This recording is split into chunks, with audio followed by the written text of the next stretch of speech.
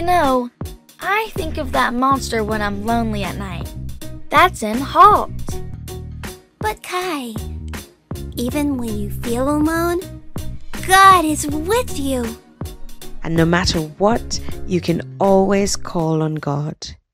So how do we fight bad thoughts, Teacher Mackenzie? I don't want to think bad things about Lucy anymore, but I don't know what to do to stop thinking about them. You can memorize a scripture, Zara, just like Jesus did, and live in obedience to God, even if it's hard. Something that helps me is singing worship songs to God and listening to worship music. The devil hates it when we praise God and will try and get away as soon as possible. I am going to remember that next time that monster comes to my mind. I will start singing my favorite worship song. That is a great idea, Kai. And I'll start sharing with Lucy, even if my thoughts are unkind. And I'll ask the Holy Spirit to help me. Those are very good ideas, kids. I'm so proud of you. And Kai, your imagination makes the monster bigger in your mind than it really is. So why not use your imagination to make Jesus bigger? Imagine him facing Satan and winning or chasing that monster away. Imagine Jesus is there in the room with you. I am going to do that, Teacher Mackenzie. You can also talk to your parents about thoughts that are troubling you. Don't just keep them to yourself. Ask them to pray for you. If you've done something wrong, tell God about it and ask him to forgive you.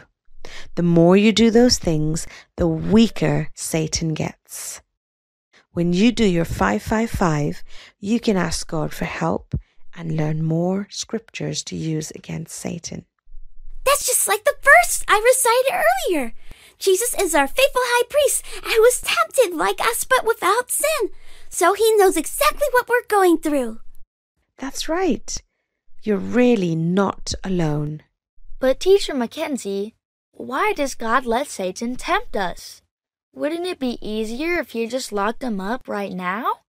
That's a big question, Kai. We can't know for sure, but what we do know is that God is right there with us in temptations, and he wants us to run to him when we're tempted, not away from him. Facing temptations helps us to grow stronger in who we are as God's children. Kai, let's see you do that side plank again. 1, 2, 3, 4, 5. All right, Kai. Good job. Yay! Every time I do it, my muscles get stronger. And every time we resist temptation and run to God for help, the stronger we become. Can I show you children something before our lesson ends today? Yes!